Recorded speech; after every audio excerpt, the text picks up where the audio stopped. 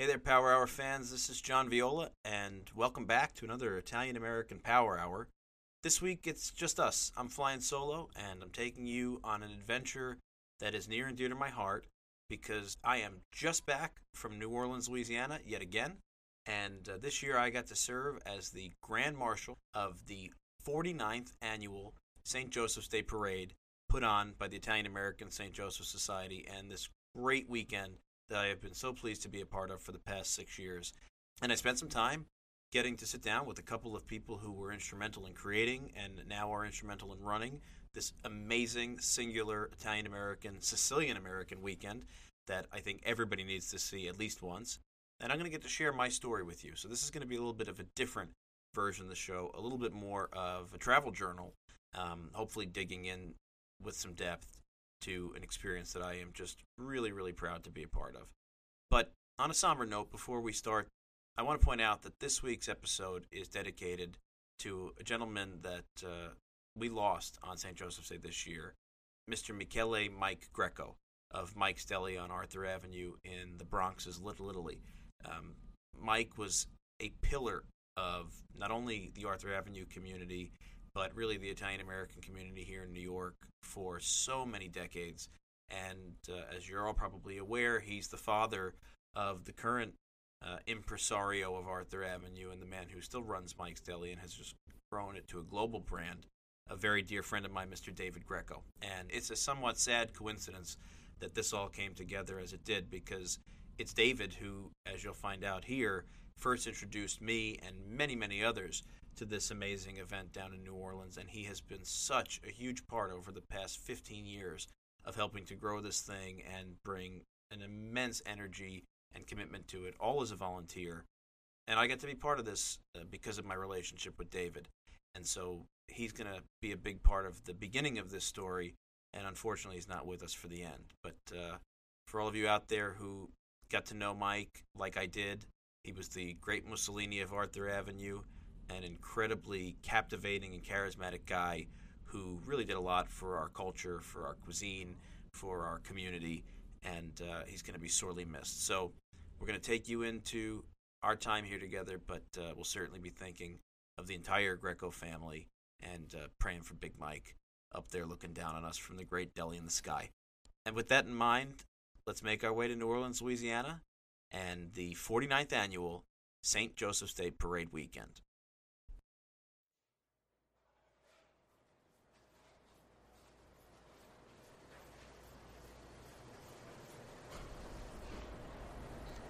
It's 5:30 in the morning in New Orleans as I make my way through the labyrinthine tunnels that lead to the massive catering kitchens of the New Orleans Hilton Riverside Hotel.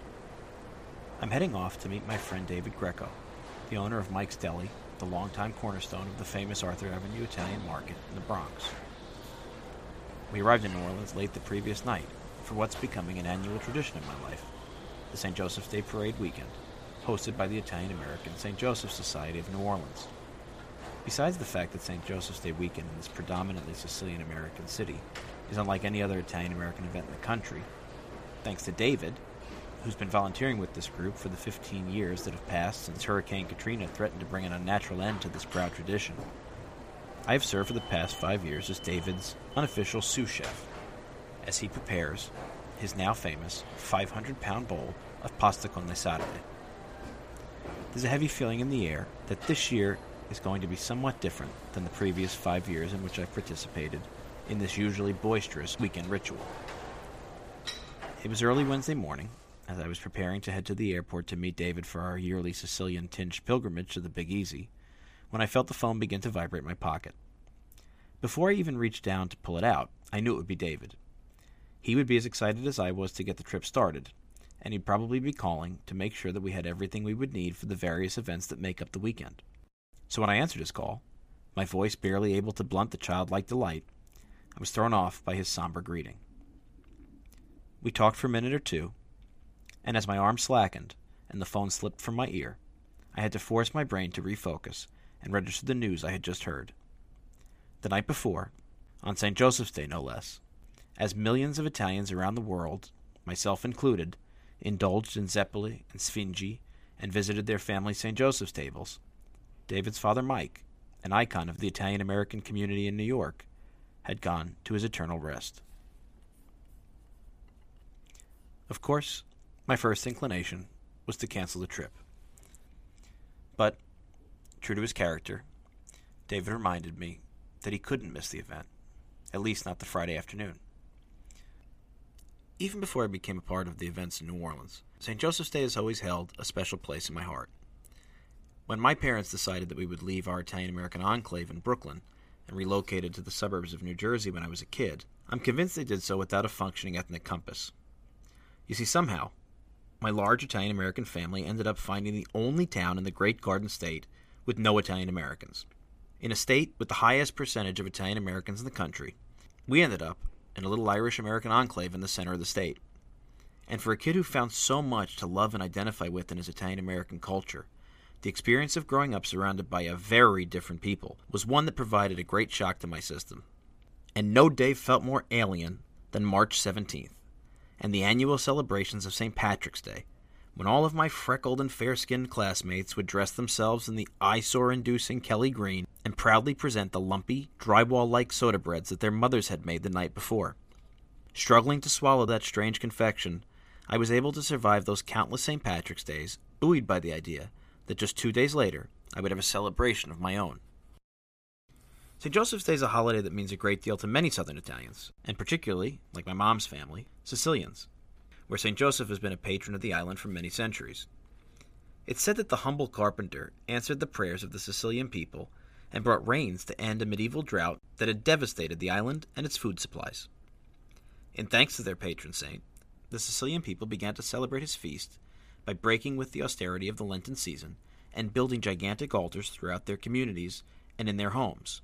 Every year, these altars would be weighed down with an abundance of sweets and breads, special foods, and symbolic ingredients like lemons and fava beans. And families would host celebrations where paesani from the surrounding towns could come to visit one another and indulge in this rare abundance in recognition of their beloved St. Joseph. By the time I was growing up, the tradition had migrated to the United States with the millions of Southern Italians, and specifically Sicilian, immigrants that had made their way to our shores. And in my family, alone in our Irish-American exile, we relished the opportunity to dress in red and to celebrate with the family dinner, and we savored the once-a-year delight of indulging in the famous St. Joseph Zeppoli. As I grew, so too did my devotion to the day and its history, and it was about 6 years ago that I received a call from my dear friend, the famed chef and cultural historian of Arthur Avenue, David Greco. Somehow it seems like many of my great Italian-American adventures have David at their root, and the relationship that I would build with the Sicilian-American community in New Orleans and their incredible celebration of St. Joseph's Day is no different. David was introduced to the Sicilian-American community of New Orleans through his longtime friend, the Emmy Award-winning actor, Michael Bottalucco. Michael's another proud Sicilian, an activist for the language and culture, and a man who has given incredible amounts of time and resources to the Italian-American community. While filming a movie in post-Katrina New Orleans, Michael had gotten to know the Sicilian community there. And when he saw the desperation they were experiencing trying to continue their long-held tradition, he knew the man he needed to call. I was fortunate that Michael, it was the year after Katrina in New Orleans, and they're having a Sicilian festival. And to Michael, being Sicilian is everything in the world. And having a father named Giuseppe was his whole life story, that he was the patron saint of Sicily, and he was the carpenter, and his father was the carpenter. So it was really important for Michael, who's a chubby Sicilian actor from Brooklyn, to say we're going to New Orleans, and I was going with him. New Orleans is a special city for countless reasons, but even more so to the Italian-American community, as the site of one of the earliest immigrations of Italians to the United States, and a town that over the past century has become increasingly and proudly Sicilian. For the past 49 years, an organization originally founded as the Italian-American Marching Club and today called the Italian-American St. Joseph Society, one of the largest ethnic organizations in the southeastern United States, has kept growing their celebration of the holiday from what was essentially a collection of personal altars and dinners into one of the signature events of the year in the Crescent City.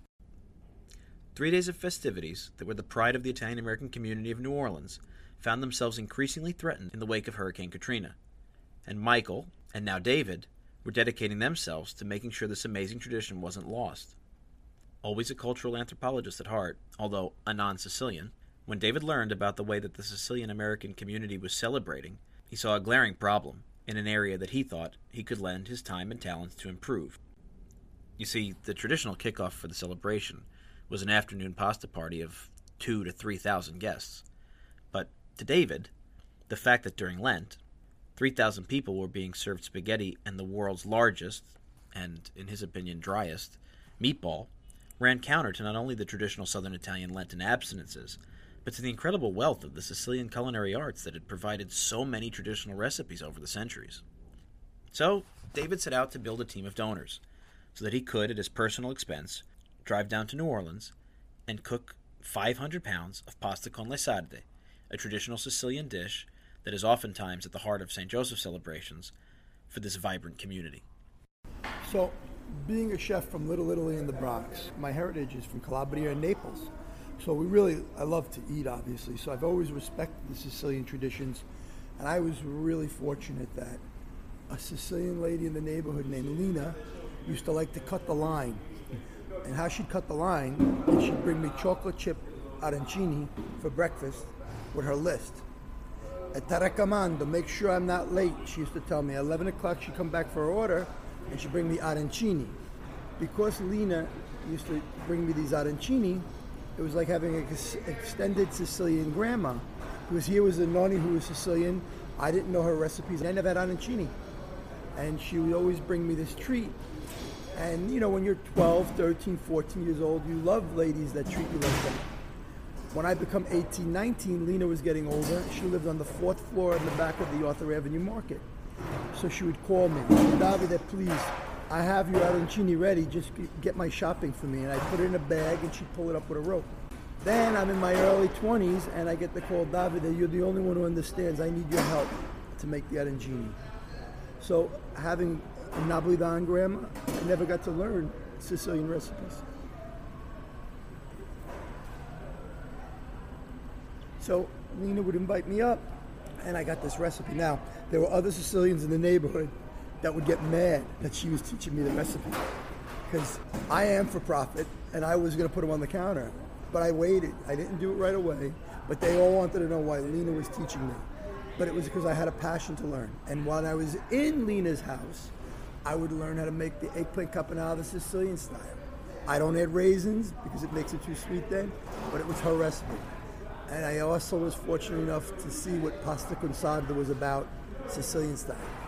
And I make it a little spicier than she did, but I have to tell you, it was watching her and seeing that Sicilian nonni that I didn't have give me that extra lesson. For many years, I would just make a donation to help David out, while he begged me to join him in what he promised would be a once-in-a-lifetime adventure, something one had to see to believe. But it wasn't until 6 years ago that I finally found the opportunity to join him on his trip. I have to tell you, New Orleans has always been one of my favorite cities in the world. The culture, the food, the Catholic and European uniqueness that its history provides all make me feel absolutely at home in the Big Easy. In my many visits before going there with David, I learned it was a city with an incredible Sicilian heritage. But I never knew how Sicilian it was until I arrived with David to be an official part of the St. Joseph's weekend celebrations. The Italian American Marching Club was founded in 1970 by a small group of proud Sicilians and under the guiding hand of the Honorable Judge Anthony Russo, a Sicilian-American civic leader straight out of Central Casting. All right, well, you know what happened. In 1970, a friend of mine and myself, a friend of mine by the name of Joe Cardina, who's now deceased, went to see an Irish parade. And at the end of the Irish parade were two pickup trucks. And that was supposed to be the Italian contingent, the St. Joseph contingent of the parade. It was a tack on to the Irish Channel parade. There were 5 or 6 guys in each truck, and they were throwing bananas. It was significant because when the first immigrants came over here from Sicily, the first jobs that they had were on the riverfront hauling bananas. So I saw this, and this is a slap in the face at Italian Americans. And in the New Orleans area, 95% of the Italians are of Sicilian heritage. So at that point, we decided to do something to show pride in our heritage. And that was the beginning of this organization. Next year will mark 50 years. We've put together an organization that demonstrates to everybody that comes down to New Orleans, and as a matter of fact, throughout Louisiana, that the Italian Americans are alive and well in this area, and that we're proud of our heritage. What had started as a parade for ethnic recognition has grown into 3 days of citywide celebrations of all things Italian American. The first time I met Judge Russo, as I settled in for a dinner with the leadership of the Italian American Marching Club on my first visit, I was struck by the presence of so many complete families, each doing their part to make the weekend a success and to pass on their traditions to the next generation. My friend Ed Catwar, the president of the club during the first of my many visits, told me that he comes all the way from Mississippi to work on this event and to make sure that his children and their children are part of something that will continue to grow. Everyone has a role, and everyone from the youngest child up to the oldest great-grandparent explained to me how singular this point in the calendar was to them and their identities. So, what started as my desire to support a great event and a great community has blossomed into a personal relationship and a sense of oneness with the event and the people behind it.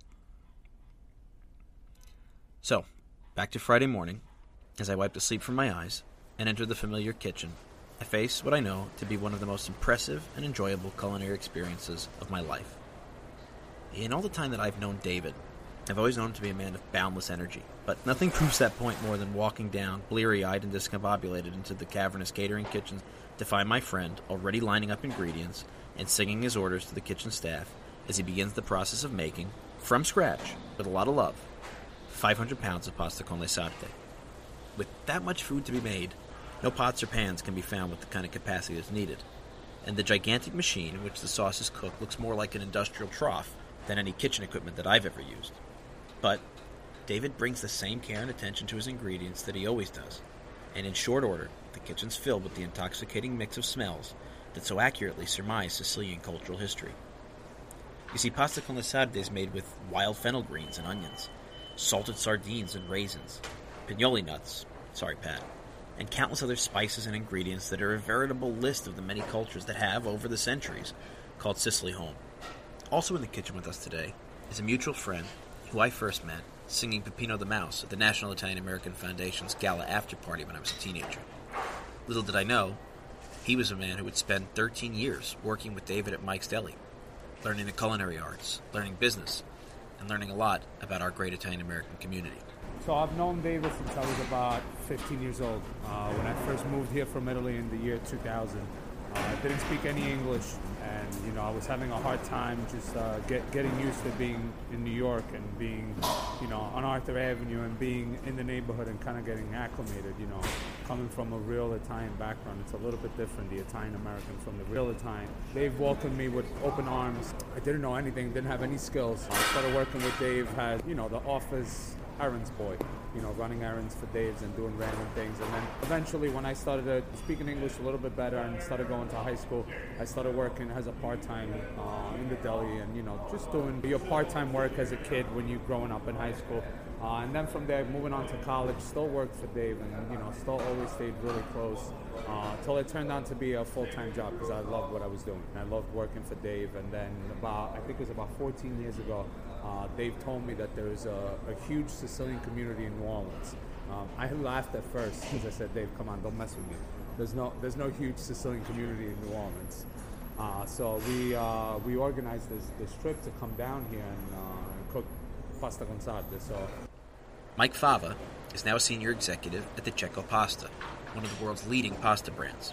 And because, like me, he's an admirer of David's incredible devotion to the Italian American community, this year, Mike and the Cecco have joined in the celebration by donating the 500 pounds of spaghetti that will make up this singularly unique meal.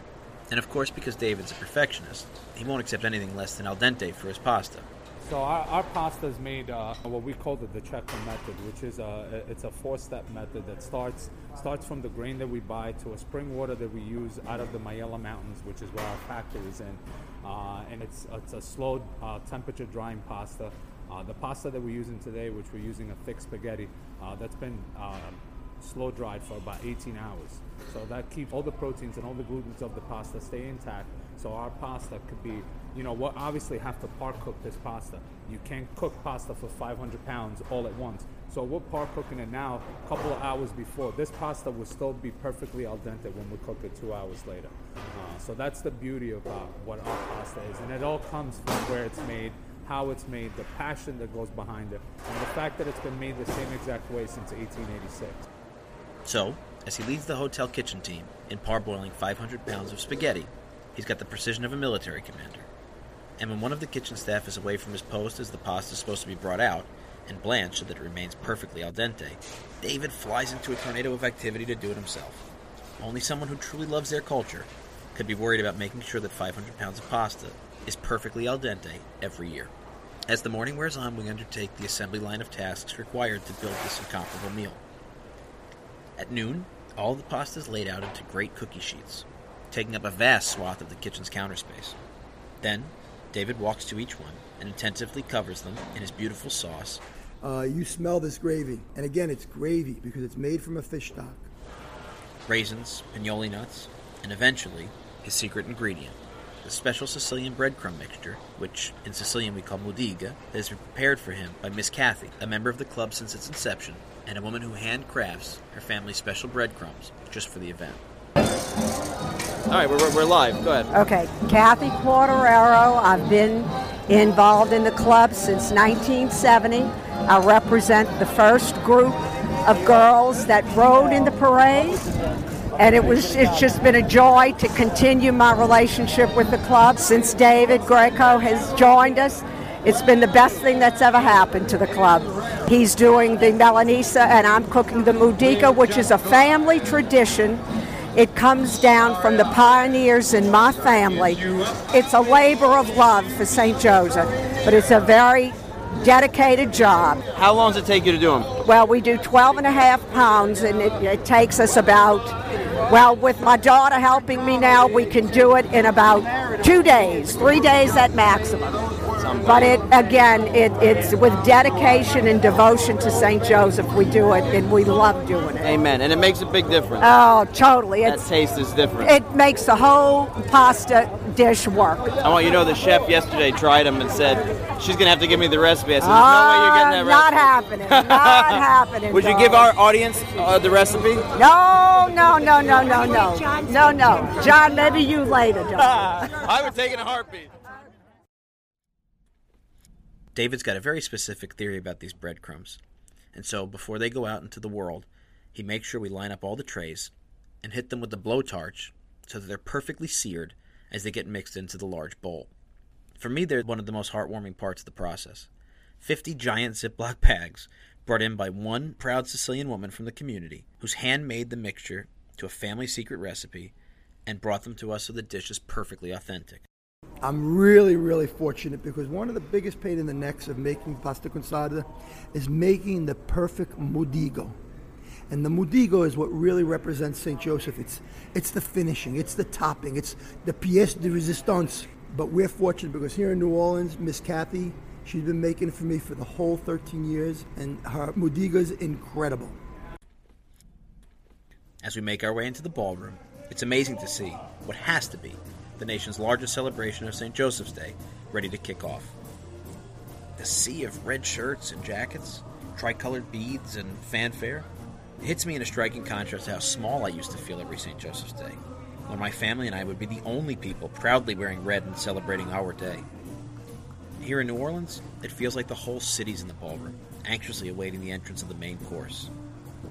As we walk on stage and begin to unload the heavy trays of pasta into what I'm sure is the world's largest bowl, the air is filled with the tones of one of New Orleans' greatest contributions to humanity, jazz music, which, of course, at its root finds Italian Americans. Don't forget, Nick LaRocca, Louis Prima, many of the originators of the art form were Sicilian Americans, and the weekend wouldn't be the same without their incredible songs playing throughout. And then, as the music reaches a fever pitch, time has come to plate our delicacy. The serpentine line of bright-eyed and enthusiastic Italian Americans wraps around the room, but everyone is fed from the same bowl, and after the pasta and countless plastic cups filled with red wine have been handed out to the entire community, everybody sits together, eating and drinking, singing and dancing, and celebrating the patron saint. For me, this amazing lunch will always rank as one of the most joyous and engaging Italian-American celebrations I'm ever privileged to be a part of. But, incredibly enough, it's only the antipasto to the full meal that comes tomorrow. After singing and dancing, and oftentimes joining the band on stage for an impromptu version of one of my favorite Sicilian songs, I always feel completely and wholly welcomed into the Sicilian community of New Orleans, like I'm one of their own. Friday night is traditionally the honoree dinner, and this year, I'm the one who gets to make the speech. Before we go over, though, I call on my friend Charles Marsala, a local historian and TV personality who knows more about the Sicilian culture of the city than just about anybody I've ever met. I got into all of that, and then it kind of rolled over to the Italian heritage thing. And from there, I was always into social philanthropy. So what was so many of these different groups, and how do we socialize? Yeah, through a fundraiser. Yeah. Like these guys have now moved in to social philanthropy in a big way. Yeah, big time. I say to them all the time, I'm like, guys, you don't understand, you have a massively underexploited platform in this thing. Yeah. Like the people like myself that come in, you could probably get a couple dozen successful Italian Americans who this is like fantasy camp for them. Sure. So weekend of Italian, right? And they like, pay. Like they don't allow parades in the French Quarter anymore. So there's only a few that have grandfathered in. I didn't even know that. Oh, I don't. Yeah, I mean they Really? banned parades really in the '70s. I had no idea. So the fact that these guys get to parade in the French Quarter is very unique. So this is one of the only parades allowed in the French Quarter. It's like 3 or 4 max. I had no idea. Now I say with floats. Right. Let me clarify that. People can get a permit and have a bicycle parade in there or stuff like that. But to come down there with what these guys have in floats and cars, the crowd, the risk right now, fire marshal kind of shut that down really about 4 decades ago. And is this one of the, is it notable in the city's popular culture, this parade? Like, do non-Italians know of it and come out? Yeah, there's a good turnout for it. It's still not as, it's been going on for 49 years. My dad did it in the 70s with his younger brother. So, and as I was growing up in college, some of my friends were starting to do it, and that would be in the early 80s. It is noted to be down here. I'm still surprised you don't see, it's not like the major Mardi Gras parades. Yeah. I've been shocked in that, it's just this great secret. I had not come down for this yet.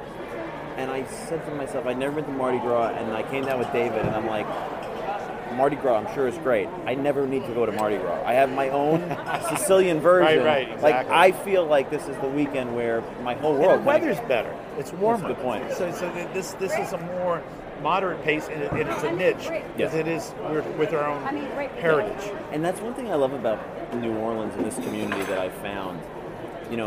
Every other Italian community in the country that I've interacted with, some of them have a regional identity that's like, Memphis is, I guess, Lucchese, Tuscan, and Piedmontese, and they know.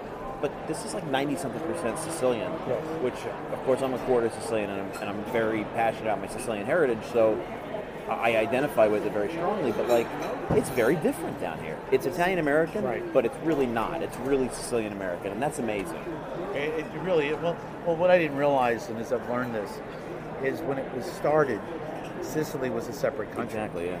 And so they're coming over, yeah. And it's where you're from. You're from Sicily. Yeah, you're not from true. Italy. That's Italy true. doesn't exist. Yeah, it's amazing. Isn't it? And I never thought about that until I realized, they were coming over. Now, in the unification is in '61. Yeah. But still, if you came over, I guess 20 years later, you still said, I'm from Sicily. Absolutely. And for me, learning, which I didn't realize how much you know. Dinner that night feels different than it usually does. Normally, there's an honorary celebrity grand marshal there to give a speech and talk about how wowed they are by this unexpected event. But this year it's just me. I worry a bit that my lack of notoriety may be a letdown to the guests who are used to the likes of Chaz Palminteri and Joe Piscopo and all the rest that have come down there in the recent years. But, true to form, they make me feel like the brightest star in the universe. And in some way, it's a nice break, feeling like it's just family, celebrating something everybody loves. As the night wears on, we all catch up, get to spend some time in a more intimate setting. But you can tell it's kind of like Christmas Eve when you're a kid. It's a great night that you wouldn't trade for anything, but you know it's going to be difficult to sleep before Christmas morning. Traditionally, the morning of St. Joseph's Day is spent visiting the local Italian-American parishes. To this day, in New Orleans, many Italian-American families and every predominantly Italian-American church still puts out a St. Joseph's table and engages in the Visitate procession around the community. Most years, David, myself, and our local friends from the St. Joseph Society usually load into a car and bop around to different parishes in Metairie and in different parishes throughout the area. Places like Metairie, a New Orleans suburb which is home to the largest Sicilian-American church in the area. A few days before every feast, Sicilian-American families prep their food, bake the thousands of traditional Sicilian cucciadati cookies, which are basically our Sicilian precursors to fig Newtons, and decorate the city's largest altar in preparation for the feast.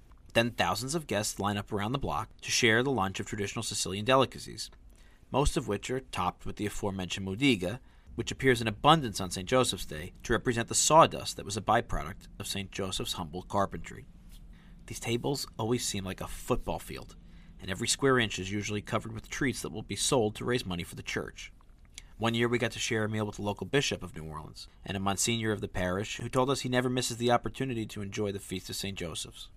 Every year lunch is a multi-course affair of heaping plates of Sicilian delicacies, pastas, fishes, sweets, and the like, and by the end, it's always hard to imagine that you can go any further into this amazing day without a very long nap. But we always make our way back to the hotel to change for the main event.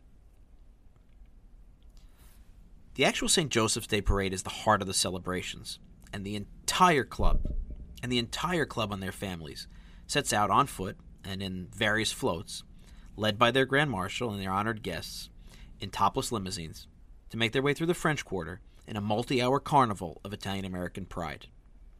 Let's put it this way. It's different. Yeah. Anybody can hold banquets. Let's have an Italian-American banquet. We'll honor someone. We'll eat and we'll have a banquet and we'll do some toasting and eat some convention-type food, which is terrible. So any organization could do that. That's easy. But putting together a parade that combines beautiful Italian-American maids, all dressed in long white evening dresses with red, white, and green sashes. Combine that with 1,500 tuxedo-clad Italian-American marches. It's not the easiest thing in the world, but we do it every year. We love it. We make it a fun thing. We make it something for them to look forward to. And so who is attracted to a parade more than young people? So we use that vehicle to get young people in the organization. They have a chance to walk down through the French Quarter, showing their pride and carrying red, white, and green flowers and giving complimentary kisses to those deserving women along the route. Then that makes it interesting for young people. We're alive and well. They tell me I'm not allowed to enter the parade without a black tuxedo. Not blue, not checkered, only black. And if you really want to dress like a local, a red or Italian flag-colored bow tie makes a big difference. So, as I straighten out my tricolor tie and walk my way out of the hotel, I'm always floored by the sight of what seems to be an entire city bedecked in red, white, and green. There are thousands of marchers, everyone in their tuxes, crisp and perfectly pressed, but weighed down by red, white, and green beads and buttons and flowers and hats that will scream of their Italian pride to the rest of the town. The young ladies of the community are all dressed up like it's their communion day, in beautiful white gowns and dainty gloves, and they are arranged in a hierarchy of maids and queens for the court of the feast day. They will be one of the central attractions to the community, and the honor of having one's daughter or granddaughter serve as the queen of the feast is something that everyone I know shares a story about.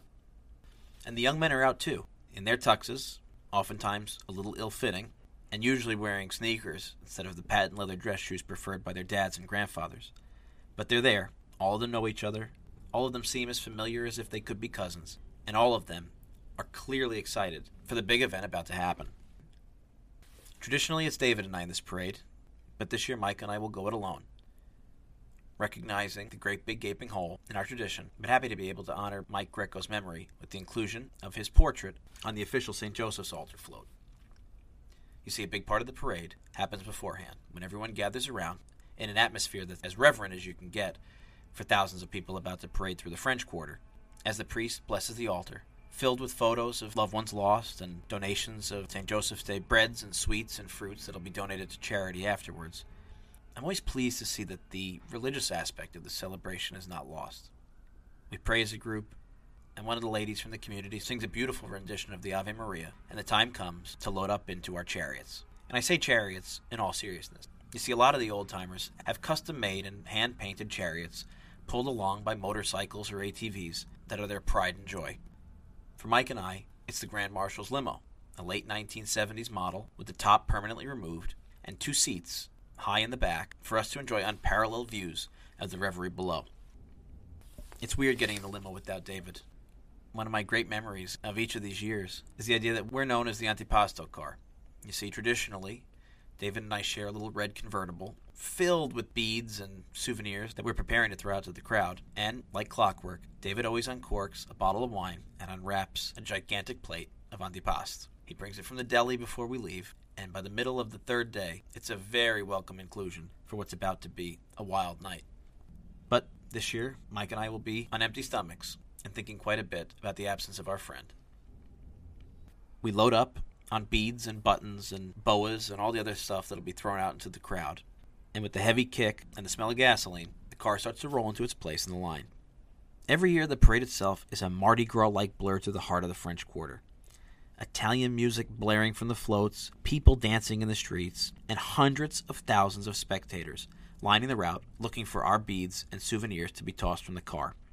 It seems like every few feet we stop for another Italian American from the community to come out and greet a friend from the old days or plant a big kiss and a hug on a member of their family who's marching to keep the tradition alive. As late afternoon turns into night, the neon of New Orleans' famous French Quarter becomes the backdrop for our celebrations, and our route takes us through the neighborhood and back to the Hilton for the final party of the weekend. The giant gala dinner takes up the entire ballroom of this huge convention hotel. It feels like there's thousands of tables surrounding the central dance floor, where all the members of the society's leadership and the honorees are introduced before, beaming with pride, the little ladies that make up the feast's court are invited to the dance floor to dance with their fathers and grandfathers.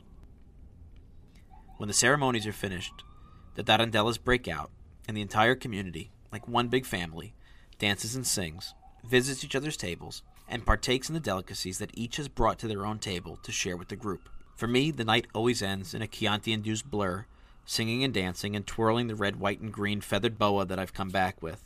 But this year, it's a little more sedate. Not only is David missing, but one of my dearest friends, Ed, who I mentioned before, is in the hospital visiting his son-in-law, who took seriously ill the afternoon before during the pasta party. It's weird to spend a night like this in such a reflective manner, and maybe if it was my first time, I would have just chalked it up to a calm event. But for me, even with the heavy heart, aching for 2 really dear friends, I find a little comfort in the fact that I'm here amongst a group that has become like family. I walk around the room and make sure to hug and kiss the dozens of people that have become a regular part of my year and an actual part of my life. And there's a sense that there's no going back from here, that we know each other too well. And no matter if I'm only in New Orleans for 3 days a year, I'm a part of this, and that feels great. When I was at IAP, we were throwing around ideas for membership campaigns, and I came to a phrase that I'd heard a long time ago. It said, sharing blood makes you related, but sharing values makes you family. And for me, no matter how infrequent my visits, many of the people here have become family because we certainly share the values that we love about our culture.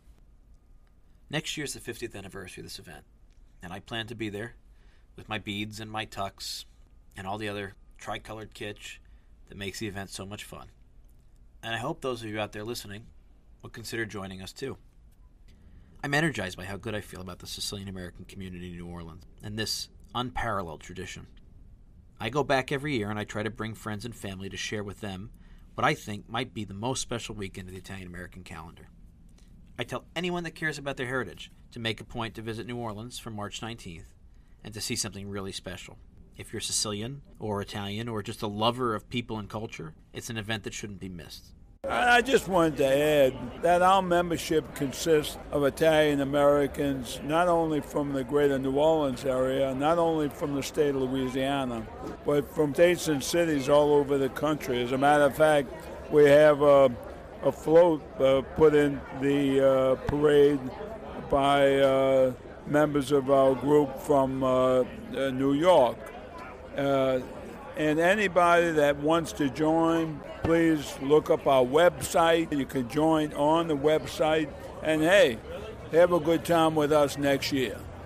So I can't say anything more than if you ever been to New Orleans, you haven't seen anything like this festival. If you have been to New Orleans and you think that you could come around St. Joseph time, it's the most incredible festival. But if you're Sicilian and you live in the United States, you haven't seen anything like this, and that's all I could say. And if you do make it out, look for me, Mike, and David in the back of our little convertible. And, if you want, join us for some antipasts.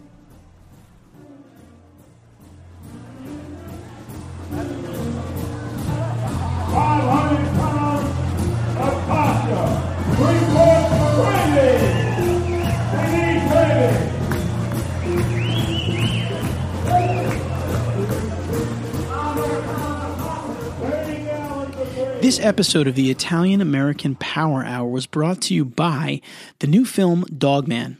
Cinema Made in Italy and Magnolia Pictures present Dogman, the new film from Matteo Garrone, the award-winning director of Gomorrah. Winner of the Best Actor Award at the 2018 Cannes Film Festival and the European Film Awards, Dogman tells a story of vengeance where only the strong will survive. Marcello is a slight, mild-mannered man who divides his days between working at his modest dog grooming salon and being coerced into the petty criminal schemes of the local bully Simoncino, an ex-boxer who terrorizes the neighborhood. When Simoncino's abuse finally brings Marcello to a breaking point, he decides to stand up for his own dignity through an act of vengeance with unintended consequences. An official selection of the Cannes, Telluride, and Toronto film festivals and the winner of 9 Davide Donatello Awards, the Italian Oscars, including Best Picture, Director, Screenplay, and Actor, The Guardian calls Dogman a movie with an incomparable bite and strength. Opens Friday, April 12th in New York and Los Angeles. Visit dogmanthemovie.com to watch the trailer and order tickets.